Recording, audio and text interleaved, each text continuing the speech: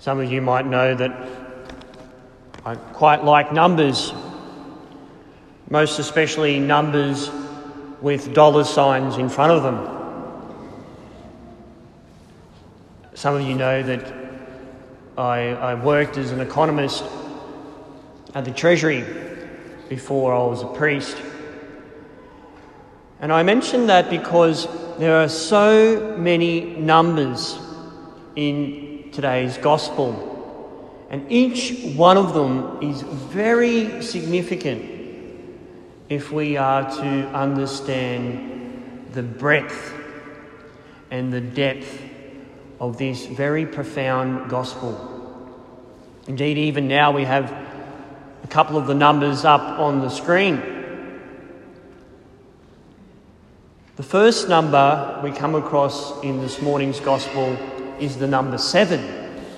Peter starts off saying, "Lord, how often am I to forgive someone if they wrong me? 7 times? I think he thinks he's pretty generous when he says 7 times. It's quite a few. And 7 is very significant in the Bible. 7, of course, is a prime number, but more than that, it is the number of perfection. The Lord created the world in 7 days. We have 7 sacraments, the perfect number.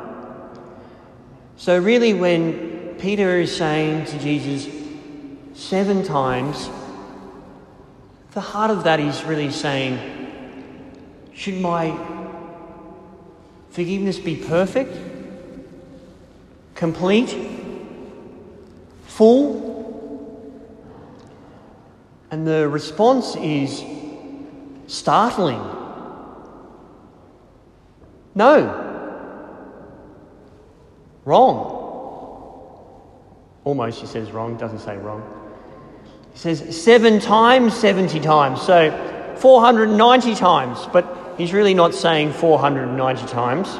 The Lord's really saying, your forgiveness should be like my Heavenly Father, which is like perfection times perfection. It is always and forever. It is eternal forgiveness. And then we hear this remarkable parable to really bring this point home. We come across the second number. This one's got a dollar sign. We hear about this servant who owes his master 10,000 talents. Well, what does that mean? 10,000 talents. Sounds like a lot, and it is. It's an extraordinary amount of money, really. 1 talent equaled 10,000 denarii, or thereabouts. Well, what does that mean? Well, to put it in perspective, 1 denarii was the average wage of a day's work. 1 denarii. So this guy owed his master 10,000 talents, which is 10,000 times 10,000 days' work. And I worked that out to be 273,000 years of work. So how did this bloke rack up the debt? I don't know. Can't say there were poker machines. But it's an absurd amount of money. Absolutely absurd. In all intents and purposes, it's $1 billion. So this servant owed his master $1 billion. And we hear his response. He says, he throws himself onto the ground. Forgive me, forgive me. And the master says, sure. It's amazing, really. He doesn't say, oh, pay me 10%. or just give me that and that and that.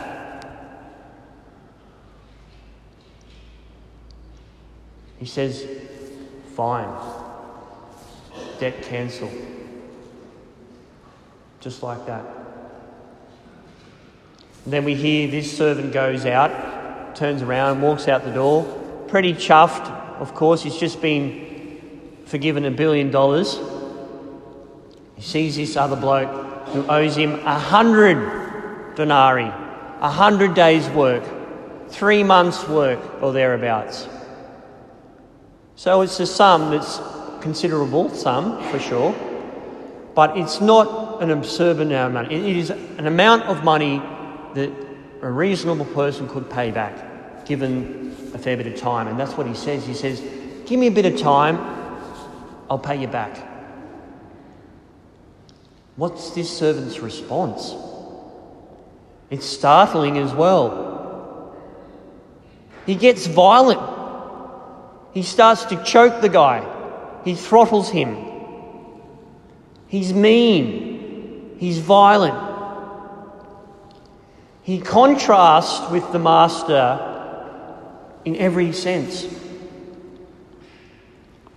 Merciful, merciless, superfluous, stingy, extravagant. Poor, superabundant,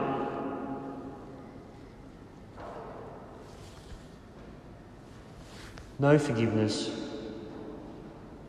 total forgiveness, contempt. And the most horrifying line comes last.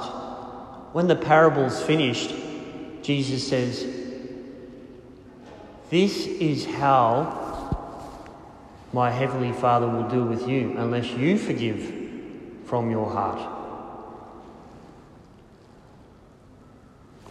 Of course, at every Holy Mass we pray the Our Father.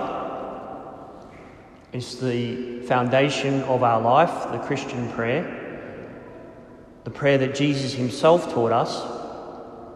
And in that prayer we say, forgive us our trespasses, our debts, as we forgive those who are indebted to us, who trespass against us.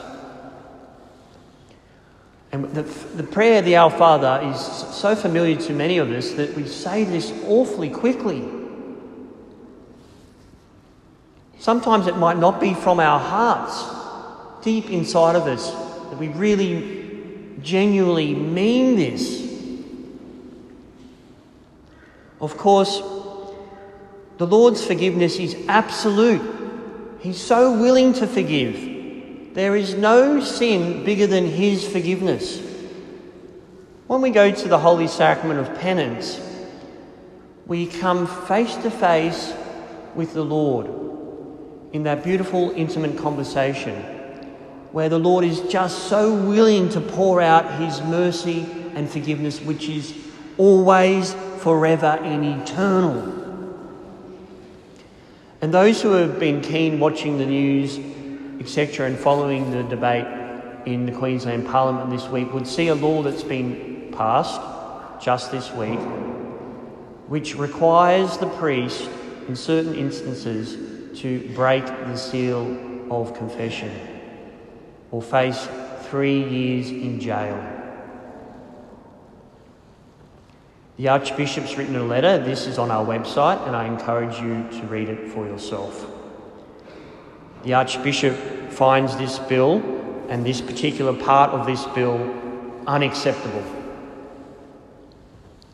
The sacramental seal is inviolable. Therefore, it is absolutely forbidden for the priest to ever betray the penitent and break the seal.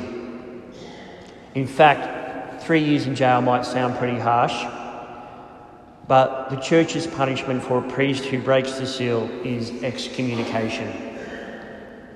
So it is very serious indeed. Please be assured, I will never break the seal of confession. Never. Because it is a conversation between the penitent and the Lord. It's a sacred conversation where the Lord pours out his mercy and forgiveness, which is always and eternal. And so this gospel this weekend stirs us up to be people of forgiveness, to be people of mercy.